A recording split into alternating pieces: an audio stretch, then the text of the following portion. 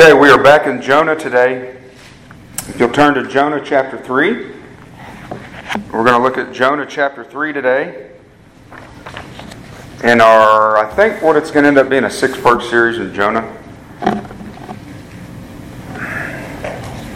But I want to start off with this question, guys. Well, first of all, the title of the message is Salvation to the Nations. Salvation to the nations. That's what we're going to see in this text today. That God, the God of Israel, known as the God of Israel in the Old Testament, is indeed always intended to be the Savior to the nations, to the Gentile nations, not just to the nation of Israel. And so I went back and forth on what the title would have been. I started out by giving it the title, The God of Second Chances. The God of second chances, because we see that in this text. But I think salvation to the nations is more of really the theme of the book and really the theme of the whole Bible. And we're going to see that today. But aren't you thankful for second chances? I think we all be thankful for second chances. Second chances is really just a result of grace. Somebody giving us grace. You know, you ever messed up bad on your job? Maybe even to the point where your boss would have been justified in firing you. But he gave you a second chance. Or maybe in a relationship. We've probably all done that. You know, in any relationship. I've said something we shouldn't have said. But the other person is forgiving. And you get a second chance. I remember when Trish and I were dating years ago. She was. It was like it was set up as a blind date. Which when I met her, it was that type of deal. We met, and but she was through this ministry, Singles for Christ. I was supposed to meet her at this Baptist church in Choctaw, volleyball on a Friday night, and the lady that was setting us up said she'll be there, and I worked like a 12-hour day.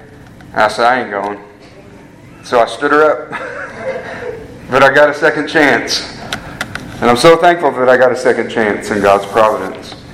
Or maybe that speeding ticket that the officer let slide when you were driving 10, 50 miles an hour over, and he gave you, and your heart just sunk, you know, the ticket's coming, and he gave you, he let it slide, he gave you a second chance. Obviously we can see it in the Bible. When we think about Moses, remember when Moses killed the Egyptian man who was abusing one of his Hebrew brothers and Moses murdered the guy. Obviously he received a second chance. God restored him and used him mightily in delivering his people from Pharaoh. Another obvious one is David committing adultery with Bathsheba, having her husband murdered, lying, being deceitful, stealing the man's wife, just commandment after commandment he broke. But we see how God restored him. Obviously gave him a second chance. In the New Testament, I think the obvious one would be Peter, the Apostle Peter, who had a way of putting his foot in his mouth. And but we know the story that he denied Jesus 3 times before the rooster crowed. And it said he says he denied him with an oath. I swear I don't know that man. And yet we see God restoring him, Christ restoring him. God is indeed a God of second chances. And so we're going to see that in our text today in Jonah chapter 3. I'm going to read Jonah chapter 3, guys. If you would stand for 10 verses for the reading of God's Word. Jonah chapter 3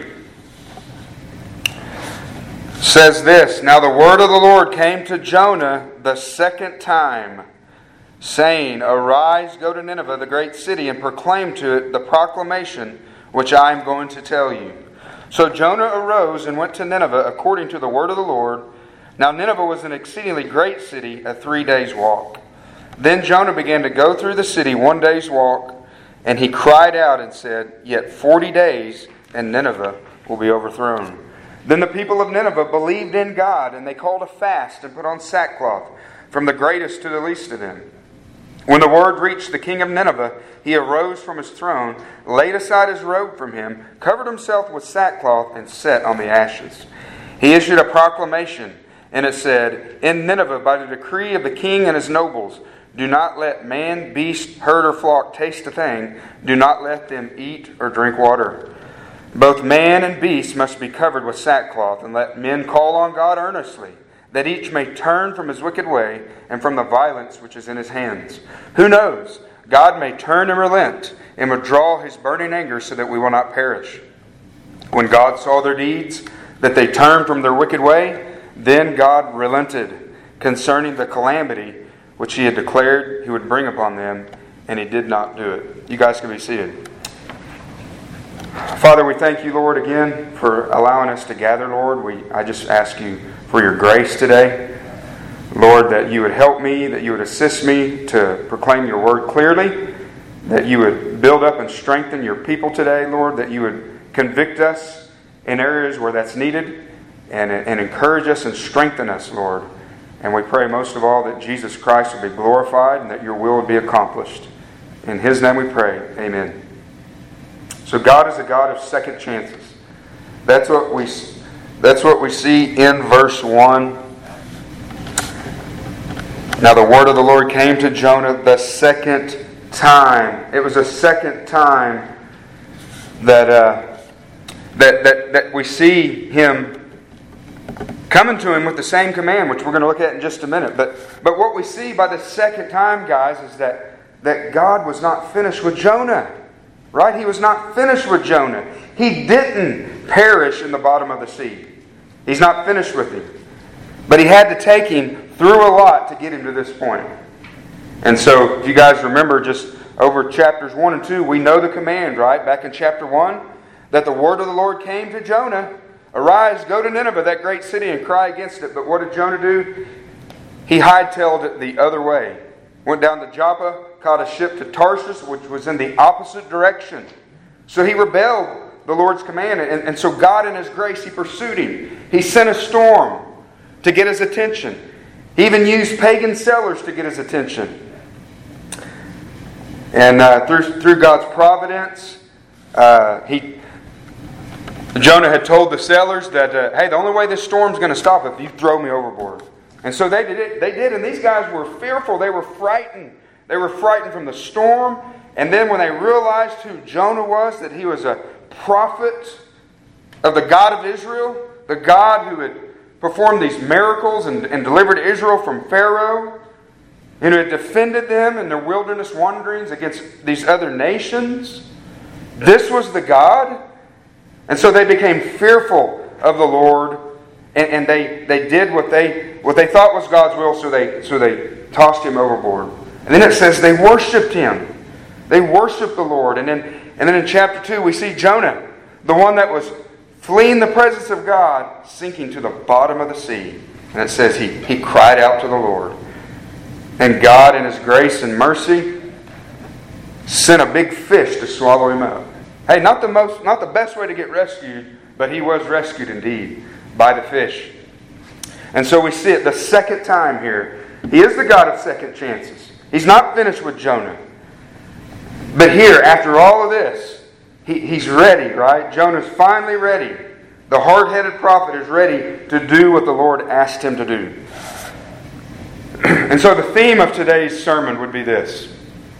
The Lord uses those who have fallen, like Jonah. He fell into rebellion. The Lord uses those who have fallen to deliver the light of his word to those who are lost in darkness. That's the only people he has to use. Because ain't nobody in here never fallen into sin, or we've all blown it. That's the point, guys. This is a God of it's a message of grace to us as the people of God, and obviously to those who are still sitting in darkness. So if you look at your outline, I have four points today. And the first one is this. In verse 2, we see the same command by the Lord. The same command by the Lord. What do I mean by the same command? Well, the same as in chapter 1, verse 2. Chapter 1, verse 2, the initial command was, arise, go to Nineveh, that great city, and cry against it. And here we see it again in verse 2 in chapter 3. Arise, go to Nineveh, that great city, and proclaim to it the proclamation that I'm going to tell you. Arise, remember what that phrase meant, guys? It didn't necessarily mean stand up. It means do it promptly, quickly. Go, Jonah. Go to that great city, that large city. When the Bible describes it as a great city, it's not a great city by virtue. It was a very wicked and violent city, but it was large. The population was estimated, and really that's taken from, in large part, from the last verse of the book, when it says 120,000 of those who didn't know their right hand from their left hand, which most theologians, commentators would just see that to mean children, infants. So you think the population was probably a good 600,000 people. And it's hard to know for sure how large, as far as area the city was. I read a lot of different things, so it really doesn't matter, but we know it's a large city, that great city. He said, "Arise, go to Nineveh, that great city, and proclaim to it the proclamation which I'm going to tell you." What's he saying here? What is God telling Jonah? I want you to go to Nineveh and preach my word. It's no different than us, is it not? We're to preach God's word, not our word. We're not to go and give people the message that we think they might accept, taken away from God's word or adding to it. No, he says, go and make the proclamation which I'm going to tell you. Go and preach my word. John Gill, in his commentary, John Gill was the old, they called him particular Baptist in his day, but he would be considered like a Reformed Baptist. He says this in his commentary: "The word of the Lord must be spoken just as it is delivered. Nothing must be added to it or taken from it. The whole counsel of God must be declared. Prophets and ministers must preach, not as men bid them, but as God bids them." And that would go for all of us, guys. That wouldn't go for just me up here. That would go for all of us when we have a chance to communicate the Word of God to people, folks. Don't take away from God's Word. Don't add to it to try to make it more palatable, try to rub off the sharp edges of the gospel. People need to hear those sharp edges. The Word of God it's like a sword, right? It is like a sword. They need to hear the truth. And so we're to preach the Word faithfully and allow God to do what He's going to do. So He didn't call Jonah to go preach his opinion. He didn't call Jonah to go preach a popularity message, and He's not calling us to do that either, guys. He's not calling us to... I saw a quote on Facebook this week. I should have wrote it down. It was something by Leonard Ravenhill about, we don't preach to please men. We preach to please God. And it was no different with Jonah. Go make the proclamation that I told you to make. So we see, point number one, the same command by the Lord. Secondly, we see a different response by Jonah in verses 3 and 4. "So Jonah arose and went to Nineveh according to the word of the Lord. Now Nineveh was an exceedingly great city, a 3 days' walk. Then Jonah began to go through the city 1 day's walk, and he cried out and said, 'Yet 40 days, and Nineveh will be overthrown.'" So we see a different response by Jonah. Point number 2 has 3 subpoints. The first one is this. This different response of Jonah was obedient. That's the main way it was different. This time it's obedient. What does it say? In verse 3, Jonah arose and went to Nineveh. He picked a long way to go. He picked a long route all the way down to the bottom of the ocean, in the belly of the fish, vomited up on the land, but God has got his attention, and now he obeys. Jonah learned, beloved, he learned from the consequences of his disobedience. That's the way God has set this world up. We're to learn from our mistakes. We're to learn, even if you're not a Christian, God has set up this world, the principle of reaping and sowing. You're going to reap what you sow. Whether you're a follower of Jesus Christ or not. You're going to reap what you sow. But as a child of God, we talked about that a few weeks ago, that God in His love, He disciplines us. His hand of discipline was upon Jonah, and Jonah was taught by the rod of discipline, right? What do? We train our children, we teach them with a rod of discipline. I don't care what this world says. We teach them with a rod of discipline. Spank them on their behind. That's why God designed it with a cushion. Discipline. That's not the only form of discipline. But this is a picture of God's discipline, and Jonah learned it.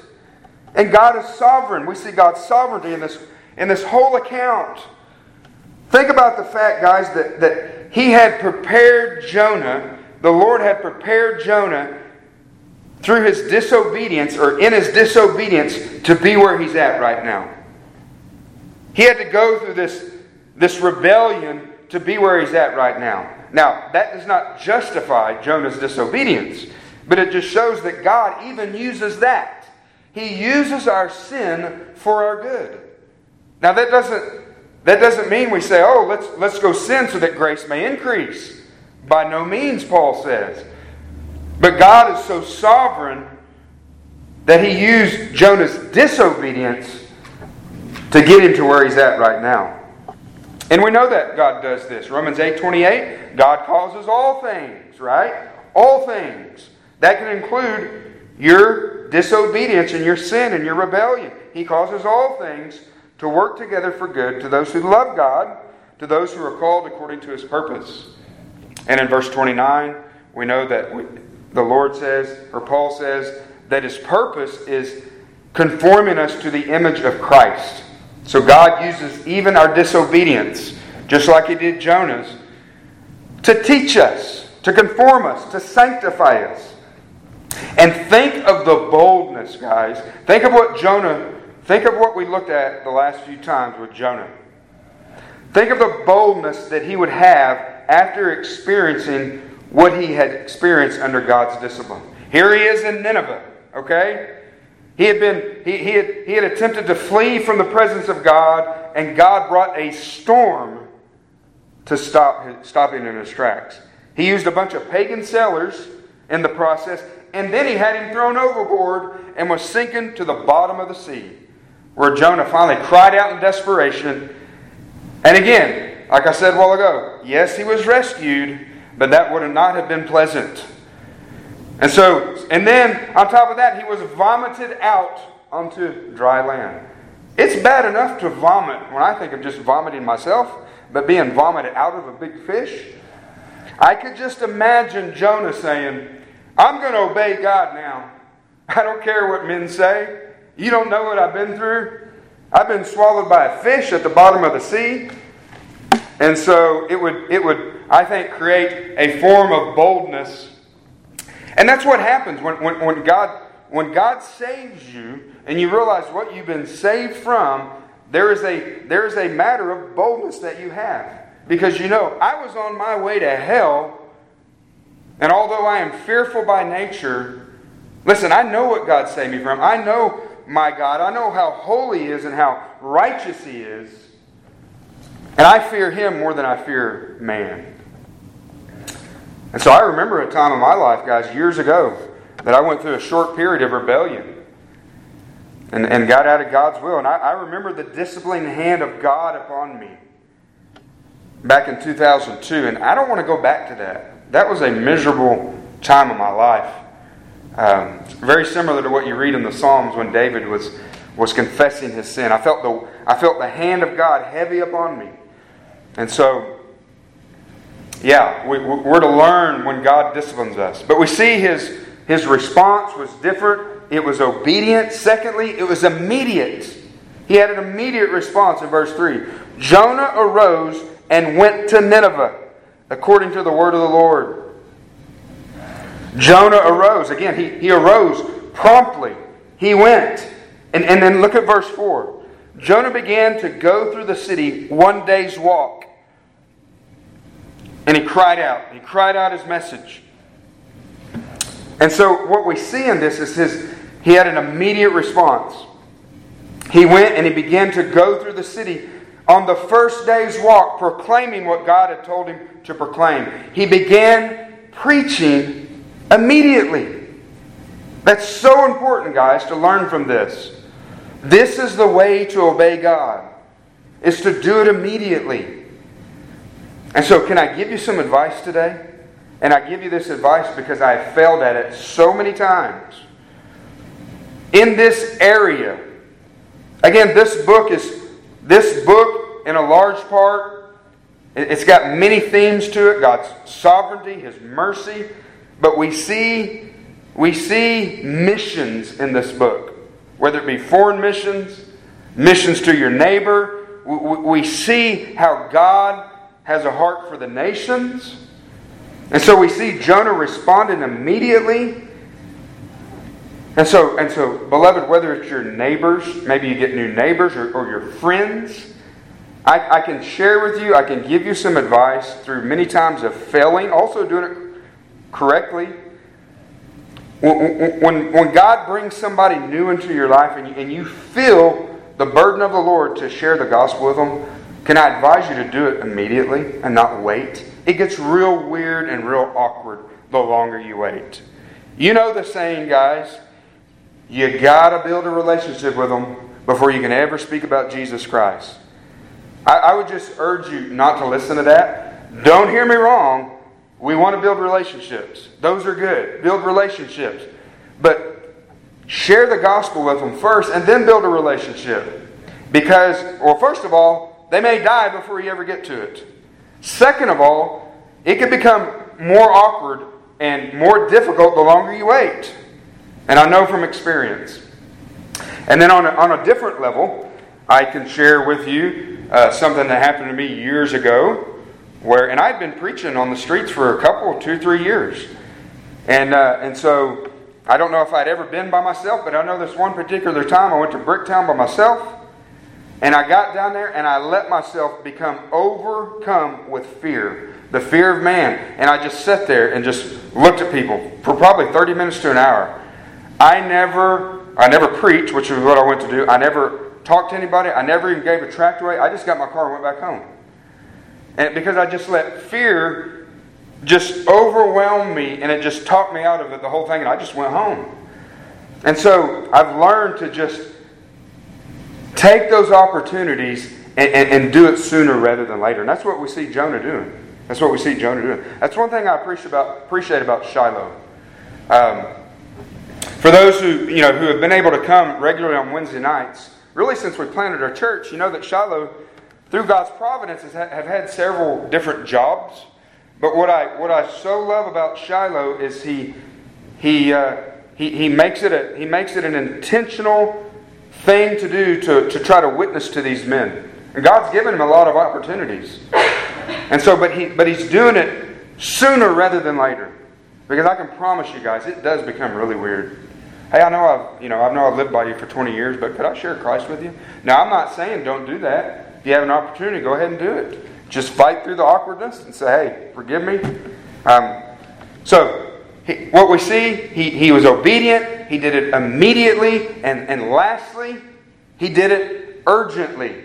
He was urgent in his response. In verse 4, Jonah began to go through the city one day's walk, and he cried out and said, yet 40 days and Nineveh will be overthrown. He cried out. That means he lifted up his voice like a trumpet, which I believe is what Isaiah says. Lifted up his voice. He preached. It was an urgent message. It was a simple message, but it was an urgent message of judgment. It was direct. It was simple. It was clear. In English, what we have recorded in our English Bibles, it was 8 words. In Hebrew, it was 5 words. But it was blessed by God. It was blessed by God. Why was it blessed by God? Because as we looked at earlier, it was God's words and not Jonah's. Jonah preached God's word, and he did it with urgency. Turn in your Bibles to flip over to Jeremiah to your left, chapter 23, and I want to look at a quick example of the opposite of that, of the opposite of declaring God's words. Jeremiah chapter 23, verse 16. Jeremiah 23, 16 through 22. Thus says the Lord of hosts, do not listen to the words of the prophets who are prophesying to you. They are leading you into futility. They speak a vision of their own imagination, not from the mouth of the Lord. They keep saying to those who despise me, the Lord has said, you will have peace. As for everyone who walks in the stubbornness of his own heart, they say, calamity will not come upon you. Imagine if Jonah had said that, guys. He'd be a false prophet.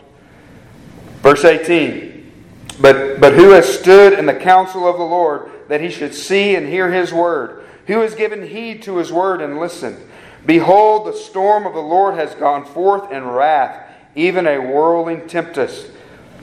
It will swirl down on the head of the wicked. The anger of the Lord will not turn back until he has performed and carried out the purposes of his heart. In the last days you will clearly understand it. I did not send these prophets, but they ran. I did not speak to them, but they prophesied. But if they had stood in my counsel, then they would have announced my words to my people and would have turned them back from their evil way and from the evil of their deeds. That is how not to do it. Not to do it. We're to preach God's words, which obviously we have in our Bibles. And so I do believe, though, guys, we'll talk a little bit more about it later, but I do believe, obviously, that he said more than just these 8 words as he's walking through Nineveh. I believe that he probably would have communicated something similar to what he communicated to the sailors on the ship, that he was a prophet of the God of Israel, who his God was, maybe even what happened to him. I believe he would have made known their wickedness. And I believe that there was some kind, and because the more I've studied it, and we'll talk about it a little bit more a little later, I believe there was some kind of warning of repentance. I will ask you this question of why do I believe that? Because just for a quick reference, because of the 40-day time frame, the 40-day warning that God's given them. Okay? And we'll look at it a little later, but as compared to the sudden judgment of Sodom and Gomorrah. There was no warning. It was sudden judgment. That was God's decree that he was going to do that. But we'll look at that a little bit at the end of the sermon.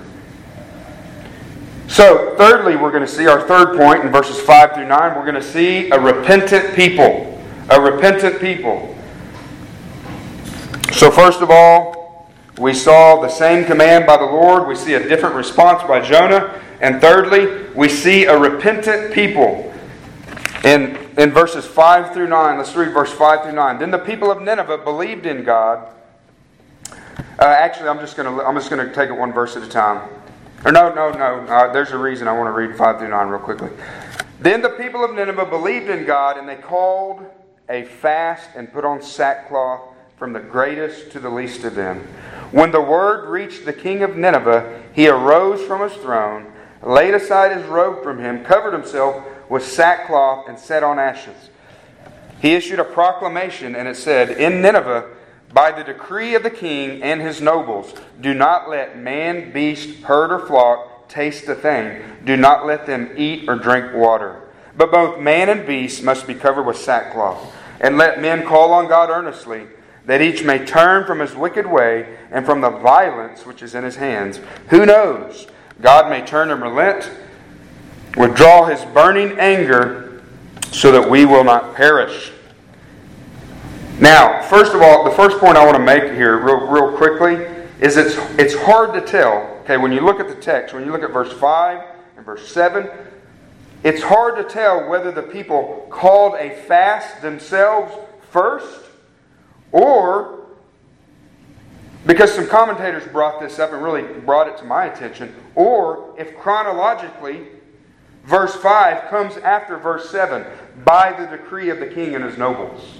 It really doesn't matter, but in case you were wondering that, it's hard to tell whether the people fasted first or whether it was a response to what the king said. But it really doesn't matter. It's not really that important. I just wanted to point that out. But one thing we do see, this seems to be an immediate response. When we go back to verse 4, Jonah began to go through the city one day's walk. That means on his first day that he was preaching, he cried out, with this message, and it says the people of Nineveh believed God. So it seems to be an immediate response. Now, what is important here? What is important here is this, guys. They believed in God. That's what's important. Is the city of Nineveh believed in God. They responded to the preaching of Jonah.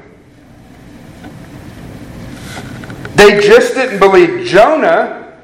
They just didn't believe what Jonah said, but they believed in God Himself. Beloved, people may believe what you and I tell them. Have you ever had people tell you that? I hear you. I believe what you're saying. But they're not putting their faith in Christ. That's what's important here, is that they believed in God. They're trusting in God. The phrase believe in, right here in the Hebrew, it describes more than just believing what someone has said, but rather trusting in a person. And that's what we tell people. The word believe in the New Testament, it means to trust. And it's the same thing going on here. These people believed in God. They saw this as a message from God, and they were trusting in God.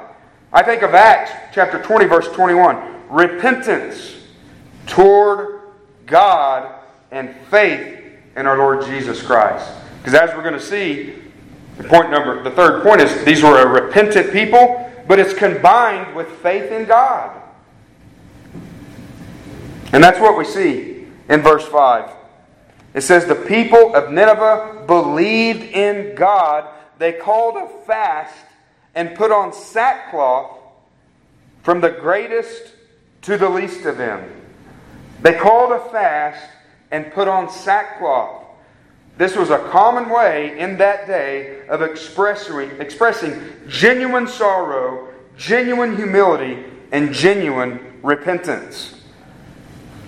Again, just the outward acts mean nothing in and of themselves if it's not coming with true repentance. But that's what it's a sign of. And beloved, that's our message. It's the same message we preach. We see these people repenting of their wicked ways and putting their faith in God. And that's what we preach. That's the message of the gospel of Jesus Christ. Mark 1:15. Repent and believe the gospel. You've probably heard this before. But sometimes, I know people may ask you, well, I don't think you have to repent because, for example, in Acts 16 it just says, believe on the Lord Jesus Christ and you'll be saved. And it does say that. Other places you'll see, unless you repent, you will perish. But when we understand the clear teaching of Scripture, guys, we understand that repentance and faith always go together. That's why Paul said, repentance toward God and faith in the Lord Jesus Christ. He said that's what we preach. Think of it like this.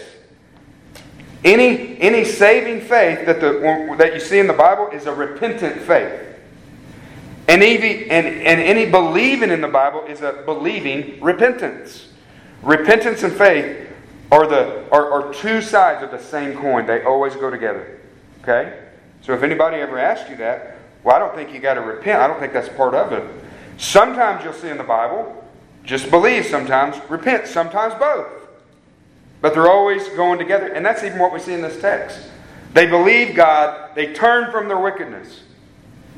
And so that's our message. Verse 6. When the word reached the king of Nineveh, he arose from his throne, laid aside his robe from him, covered himself with sackcloth, and sat on the ashes. So when the content, I believe this just means when the content of Jonah's message reached the king, we see him responding in the same way.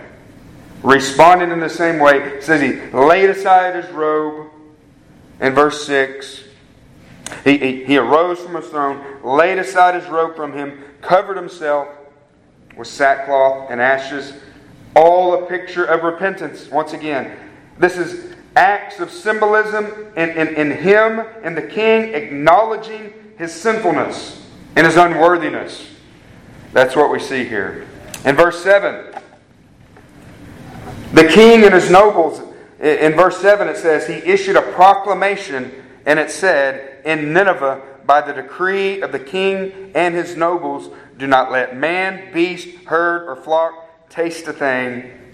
Do not let them eat or drink water. This is all under the third point of the city repented. It's a repenting people. The king and his nobles took this warning from the Lord so seriously that they included the animals, that the cry of man and beast, think of hungry cattle, might enter the ears of the Lord. They were a fearful people, taking this threat of judgment very serious. Having the animals fast would be a reminder to the people of the punishment that they deserved for their wickedness. That's what all this stuff is communicating. The same was true with the nation of Israel. When we think about different laws, when you think about different ceremonial and maybe washing and cleansing laws, John Calvin says this, the cleansing of garments and of vessels, it was that the people might know that everything they touched was polluted by their filth. It was a reminder of their sin.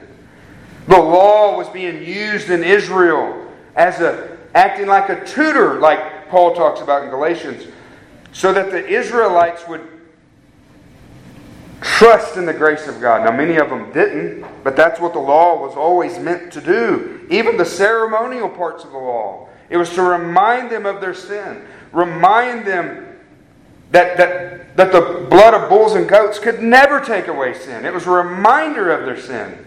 That something greater was coming. That they needed to trust in God and His mercy. But what do we have, beloved? What do we have that God has given us that reminds us of what we deserve for our sin? Well, you'll hear Shiloh mention it often. I say it. Preaching the gospel to ourselves. Thinking about the cross. Meditating upon the cross. We're reminded of what we deserve, of His mercy and His grace. What our sin deserves. And then even more specifically, Jesus has given the church the two ordinances that we're to practice until He returns. Baptism and the Lord's Supper. Think about what those things represent, guys. You think about baptism, when somebody is baptized biblically by immersion, what is going on? That person is lowered into the water. All a picture of the old man being buried with Christ and raised to a walk of newness of life. So when we see somebody baptized, it's a glorious thing, and it reminds us all of what happened on that cross. And when I place my faith in Jesus Christ, that's what happened. It reminds us of these things. It's a picture of the gospel. The Lord's Supper. When we take the Lord's Supper, what is it? We're reminded of the blood that He shed. Without the shedding of blood, there is no forgiveness of sins. We're reminded of His body being broken on that cross for our sin. He was crushed for our sin, and He's given us these ordinances as a means of grace. And so we are reminded by these things.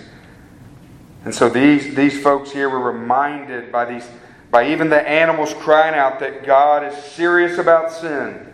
And in verse 8, but both man and beast must be covered with sackcloth, and let men call on God earnestly, that each may turn from his wicked way and from the violence which was in his hands. It says that men may call on God earnestly. It's similar language to chapter 1, verse 14.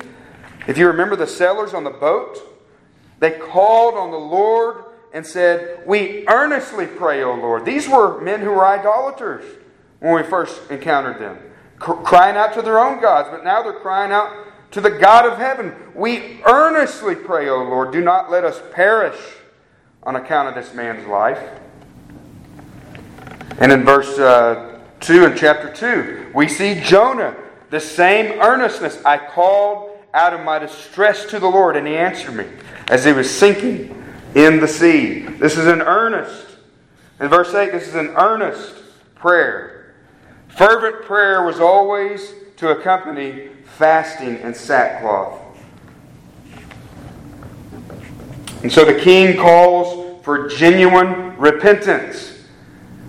Again, these are all outward acts, or all of these, shall I say, all of these outward acts are worthless in and of themselves if not accompanied with genuine sorrow for sin. They're acts of hypocrisy. And we could do the same thing. We come in here and if we sing, we can take the Lord's Supper, and we can be real hypocritical. And obviously hypocrisy can come on all types of levels. Even Christians can be hypocritical.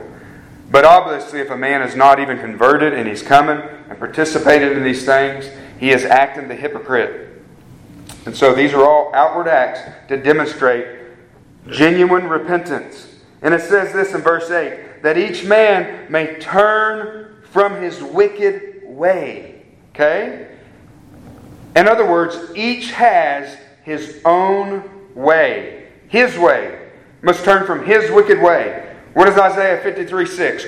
All of us, like sheep, have gone astray. Each of us has turned to his own way. Proverbs 14:12. There is a way that seems right to a man, but its end is the way of death. And Isaiah 55:7. Let the wicked forsake his way, and let him return to the Lord, that he may have compassion on him, and to our God, for he will abundantly pardon. Repentance, what this text is communicating is repentance is somebody forsaking his way. And that word way, it's the idea of, it's not just a single act of sin. Have you ever heard somebody say, well, if I just give up this little habit here, that's biblical repentance? That's not it. Biblical repentance is turning from your way and turning to Christ. Turning to God's way. And so that's what this is indicating. It's this way, it's not just single acts of sin, but rather habitual manners of one's life. The whole course of one's life is what repentance is. It's turning and going a different direction. It's realizing that I'm wrong. I'm wrong about my thoughts about God, my thoughts about my sin. I've been wrong, and I'm turning from my way. I'm turning from my way of being the God of my own life, and I'm turning to God through faith in Jesus Christ. It's an about-face military term. Turn around and go the other way. It describes true conversion. 2 Corinthians 5:17. If anyone is in Christ, he is a new creature. The old has passed away, and behold, the new has come. That's what biblical repentance is. And then in verse 9, who knows? The king says, God may turn and relent and withdraw his burning anger so that we will not perish. This just tells us that the king and the nobles, they recognize God's sovereignty. And they are trusting in the will of God and the mercy of God. They're trusting in the mercy of God. You know, beloved, without compromising, communicating to people how holy God is and how righteous He is, and that He will judge sin, which we must do, we can never forget to communicate that God delights to show mercy. He delights to show mercy. He is a merciful God. We are reminded of that in this text, of how merciful He is. I was reminded of that yesterday, how merciful God is. You don't have to try to be so reformed to fail to communicate that God desires to show mercy. God is love. The prophet Ezekiel says, or the Lord says, through him I have no pleasure in the death of the wicked, but that the wicked will turn from his way and live. God is a God who delights to show mercy. And that's what we see in this text. And lastly, point number 4 is this. We see a relenting God. A relenting God. And so we're going to spend a few moments in this last verse because it would be one of those verses that could maybe cause somebody a little bit of trouble. You know, the whole idea, does God change? It says the Lord does not change.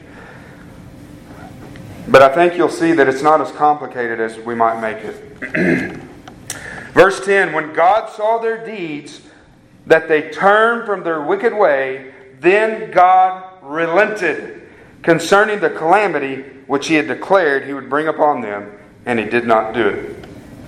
Okay, so real quickly, before we look at that whole idea of God relenting, I believe, because there are some who disagree, but I'm in the majority, that I believe that this was true repentance unto salvation with these people in Nineveh. That it was a true, you could call it, the greatest revival ever that's recorded. That these people, they were not just delivered in a temporal sense. These people came to faith in God and they were saved from their sins. I believe that. And the reason I believe it, that it's the greatest revival the greatest revival ever, is because of what we read a few weeks ago. If you guys remember when we talked about the sign of Jonah, you remember Jesus' words in Matthew 12 when He said, the men of Nineveh will stand up with this generation at the judgment and will condemn it because they repented at the preaching of Jonah, and behold, something greater than Jonah is here. I don't think Jesus would have made such a big deal about the city of Nineveh repenting if it wasn't genuine biblical repentance unto salvation. So I think this was indeed a massive revival, if you want to use that word, where literally hundreds of thousands of people were swept into the kingdom of God. That's my point, and that's the majority view. And so a couple words I want to look at real quickly, and then we'll look at this, is the word relented, where it says God saw that they turned from their wicked ways and God relented. If you have an ESV, I use the NAS, most of you guys know that. If you have an ESV or New King James, it's going to use the same word, relented. If you have a King James, it's going to say repented. And relented is a much better word.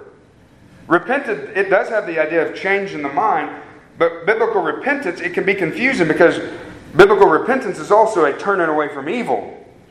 So the word relented is a better use of the word, and I studied how it was translated in Hebrew, but I'll just trust me when I say relented is better.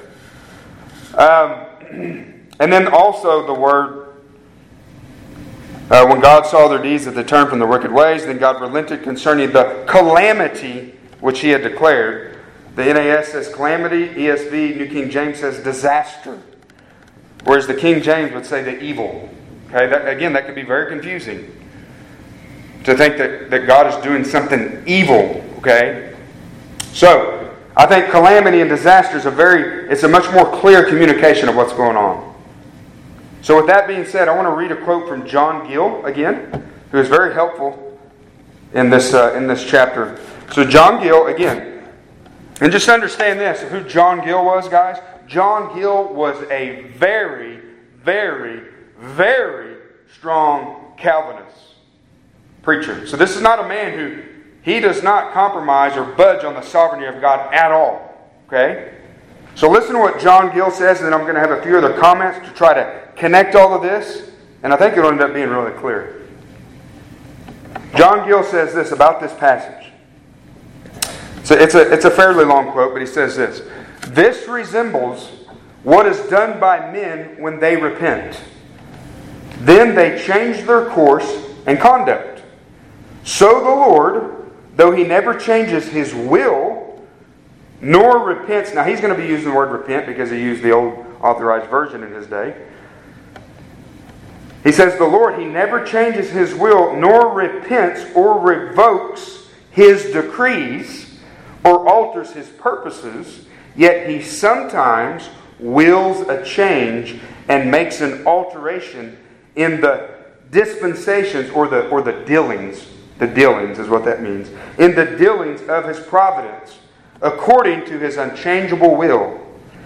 God in this case did not repent of His decrees concerning the Ninevites, but of what He had said or threatened respecting the overthrow of Nineveh in case of their impenitence. In other words, if they had not repented.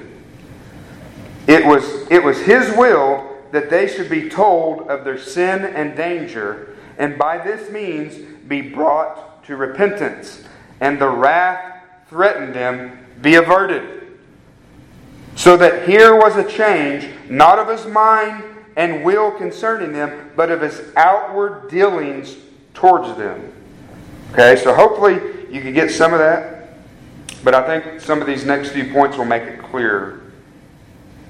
Now, one of the points he made was, let me read. I want to point out one thing before I move on. He says, God in this case did not repent of His decrees concerning the Ninevites. And beloved, that's just simply saying, whatever God decrees is what happens. We can look back in history, whatever happened, that was His decree. It was His decree that Nineveh repent. Okay, so nothing about His decree ever changes. We see His decrees as they're, we can look back in history and say, well, God decreed that because it happened. Okay, so a couple things to understand. There are what we could call conditional declarations of God, okay? Conditional declarations of God. So in this case, obviously the Ninevites was an example of this, of a conditional declaration of God based on their response, okay? His warning was one that was meant to provoke repentance. His warning that the city was going to be overthrown was one that was meant to provoke repentance, and it was successful. And if you want to see a clear example of that, turn back to Jeremiah. Jeremiah, this time chapter 18. Jeremiah chapter 18, verses 7 through 11.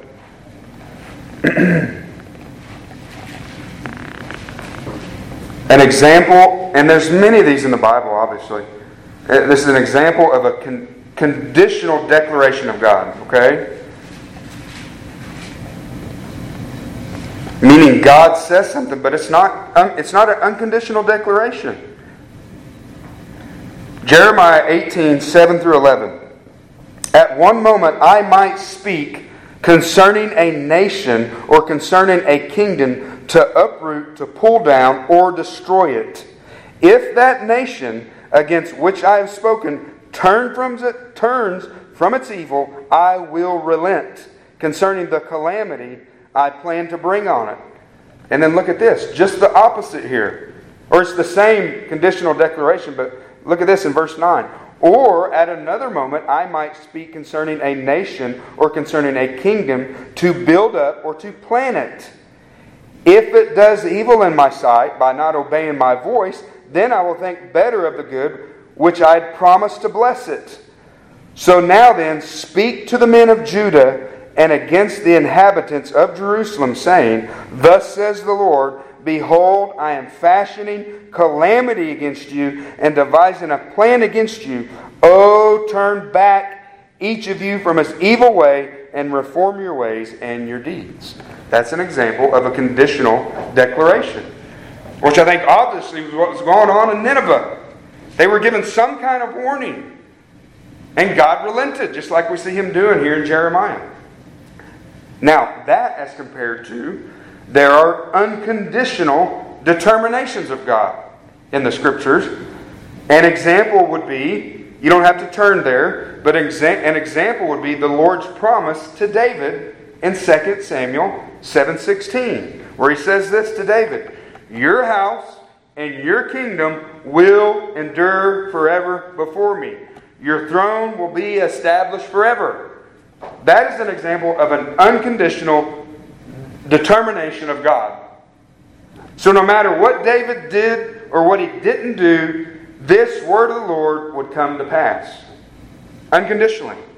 So there's a difference there.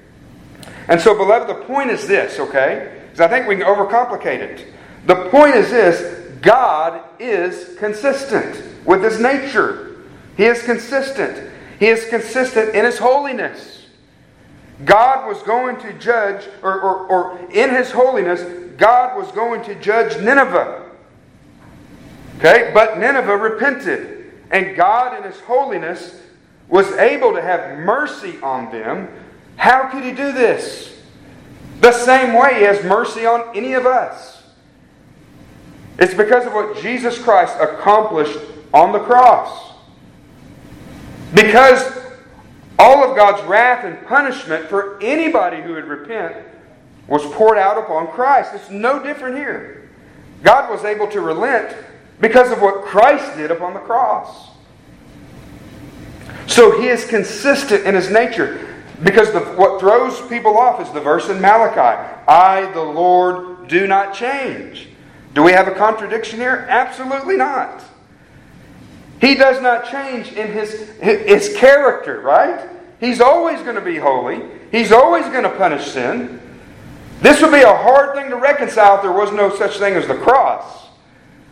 But there is the cross, right? We tell people God can be just and the justifier of the one who has faith in Jesus Christ. He's not compromising His holiness in any way, shape, or form.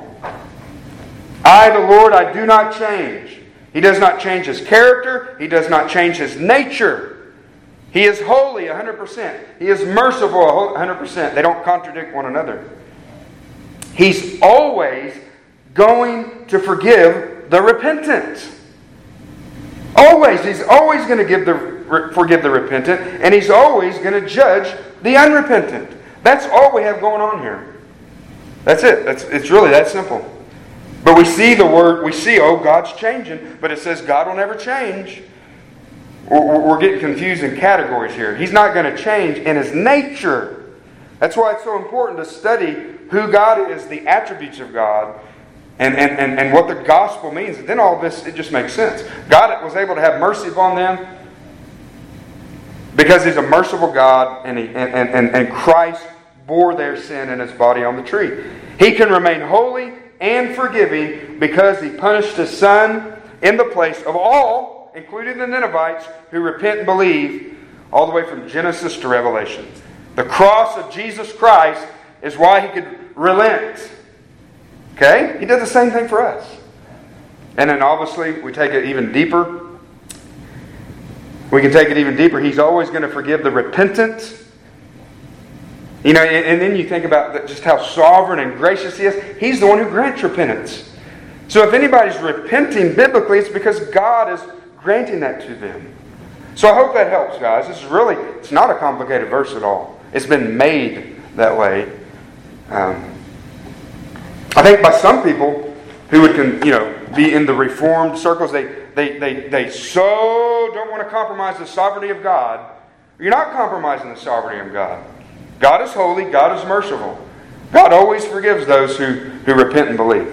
So, and then lastly, guys, by way of application and in conclusion, 4 quick things here. They're on your notes here to make a few comments about them. Is this: God is not done with you. Okay? God is not done with you. He's not done with me. He's not done with us. He wasn't finished with Jonah. We see that. Think about this, guys. How rebellious the prophet was. I'm fleeing God, and the next thing you know, God is using him to preach a message. That's just how God works. To preach a message that converts maybe more people than ever at one time.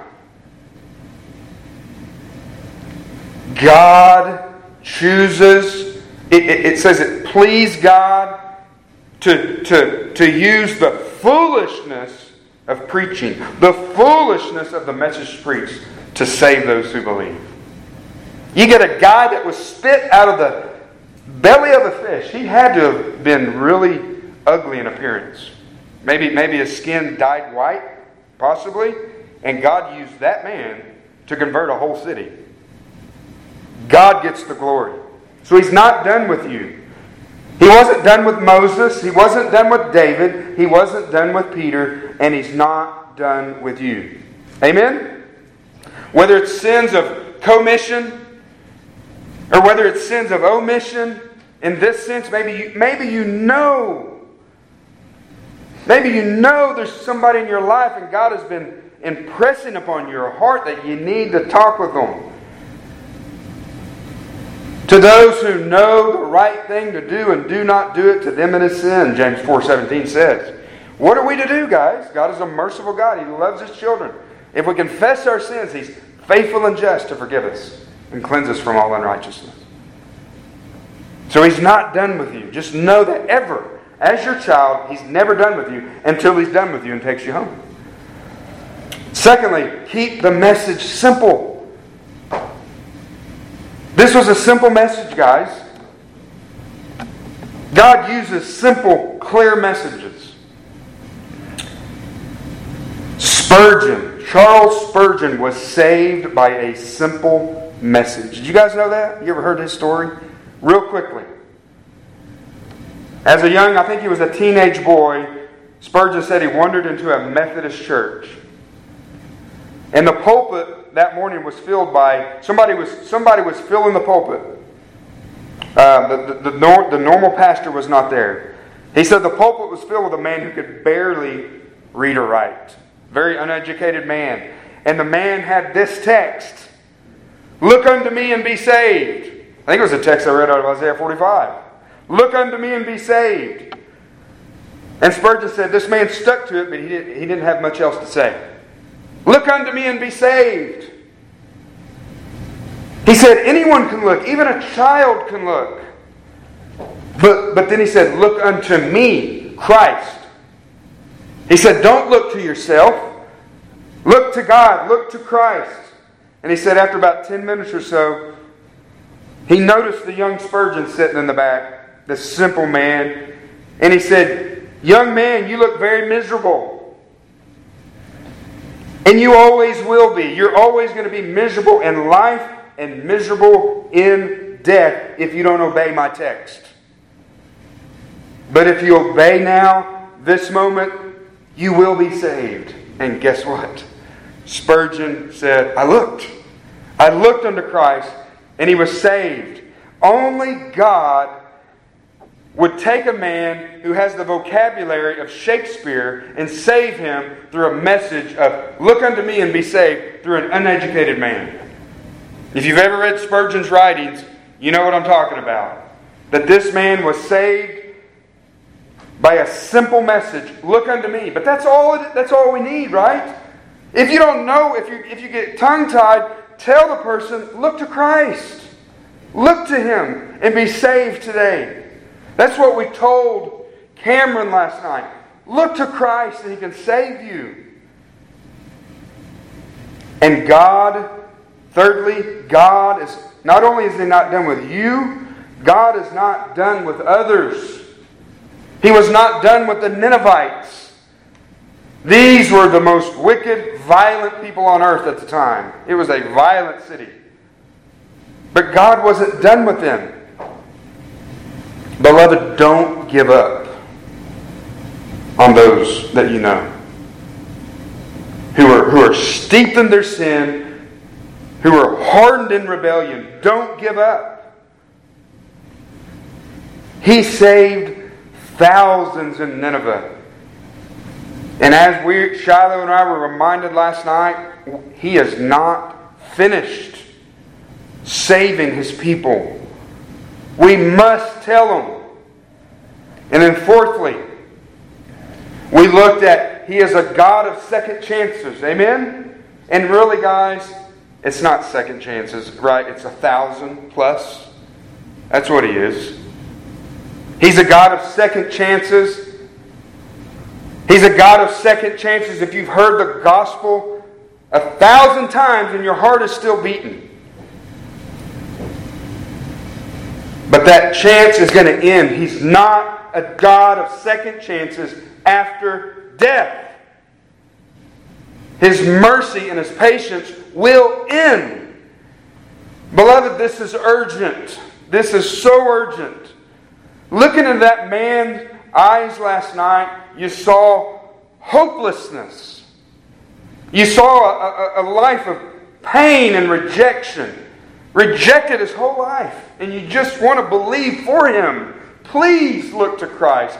Please believe. Because as bad as it's been, it's going to be worse in eternity. He's a God of second chances, but not after death. People are in a spell. They don't even think about life after death. It's been appointed for a man once to die, and after that, the judgment. Purgatory is a lie from the deceiver. Reincarnation is a lie from the deceiver. Don't worry about it. You can just come back as a dog or a fish or whatever. Or don't worry about it. You can just go to purgatory. Beloved, we must tell them that. And if you don't know Christ, you must know that. That after death, there's no more second chances. None. It's over. It's eternity. So, look unto Christ if you don't know Christ. And for those of us who do, tell them that. Look unto Christ and be saved. Let's pray.